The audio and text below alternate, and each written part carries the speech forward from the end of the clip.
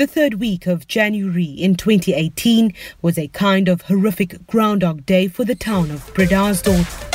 This is Eyewitness News.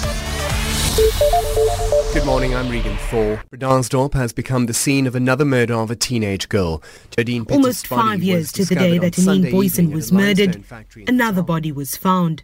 Local teenager Jodine Peters had been raped, her skull caved in with a brick, her body half burnt after her attackers put a burning crate on it. Police questioned 4 people and ultimately arrested 2 of them. It seemed that perhaps the Peters family, broken in grief, might at least get some solace in knowing the men who did that to their little girl would be punished. But as Jodine's uncle, Cyril, explains, it was not to be. We was in court maybe 10 times, 15 times. And after 10 months, the people that was taken in for investigation was just released because there wasn't enough evidence against them. For more than 18 months, things went quiet. The family was left to try and process what had happened. There's many times he really can't sleep, for this thing is still chasing me. It is abnormal that a thing like that happen and nobody see anything. That's what's shocking for me. I can't believe that a community like Bredasdorp, that in a community like Bredasdorp, there's people who is able to do gruesome stuff like that. For a small town like Bredasdorp, it's not supposed to be where so many people know each other. That's a sickening thing. We can't understand it, really. We can't. It's not normal. Not only is it not normal, it was also not the first time that a case such as this was left unsolved, the people responsible unpunished. In the first episode, we reflected on the rape and murder of Anine Boyson. She gave a statement on her deathbed, telling police multiple men had attacked her, but only one was ever successfully prosecuted, Johannes Kana. He maintains he's innocent, and even Anine's own family believes him. We just got that feeling that it wasn't him. I think he's innocent. Anine's aunt, Wilma, says Kana was a childhood friend of Anine's, so if he had indeed been involved, the chances are she would have named him. She didn't. As for the other men Anine told police had attacked her, they're free, and police are no longer actively searching for them. There was also the case of little Katie Williams, 5 years old when she disappeared, her violated body found dumped days later. In that case, police identified a person of interest, but he was found dead, hanging from a tree in Bredasdorp before they could even question him.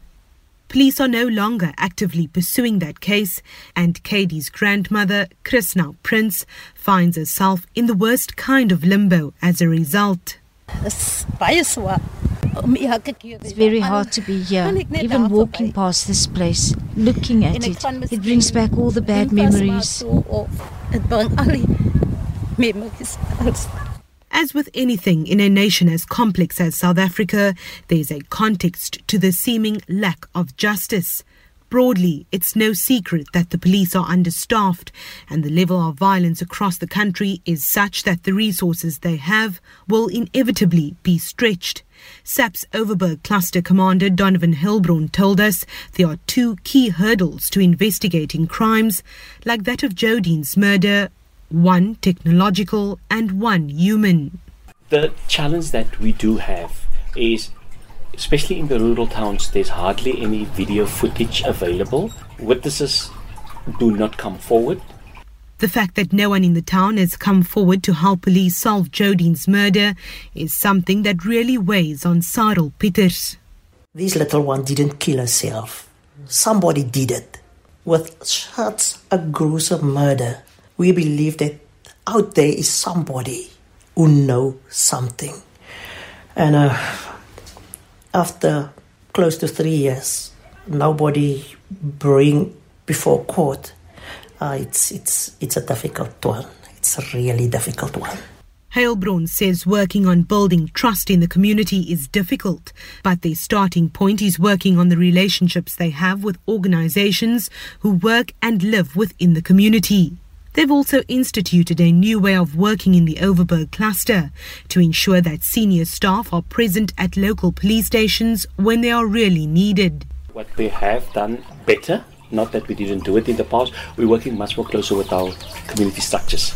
Our CPFs, our neighborhood watches, street committees, and particularly in the Bredasdorp area, we have a very active station commander, Colonel Tambour, where we have, senior people on duty over weekends. Because I was always of view in the South African Police Service, from 7:30 on a Monday till 1600 hours on a Friday, you have lieutenant generals running this organization.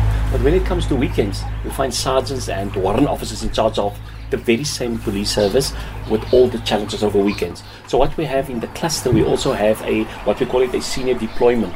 They are deployed over weekends to make sure we attend and respond to whatever challenges there is. A lot of police's targeted activities in the area attempt to address what they believe is a key underlying problem, the abuse of alcohol.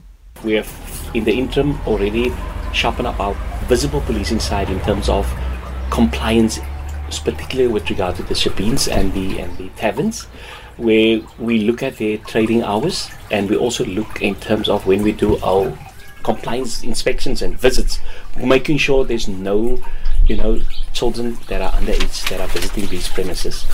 The arrival of a new investigations head in Bredasdorp is the source of a tiny ray of light in the darkness Sarel Pieters and his family have been facing.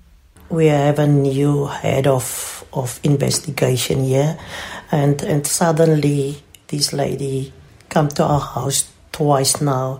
One day she invite us to the station. It looked like there is something moving, and that fill us with new hope. Just maybe. Maybe. It's a very small word, especially for a family that has been through what the Pieters family has. But for the moment, it's what they have. For the families of Anine Boyson and Katie Williams, there's not even that. In our next episode, we look at the interventions put in place to end the violence that's become synonymous with this Overberg town and ask, is there any hope for Bredasdorp?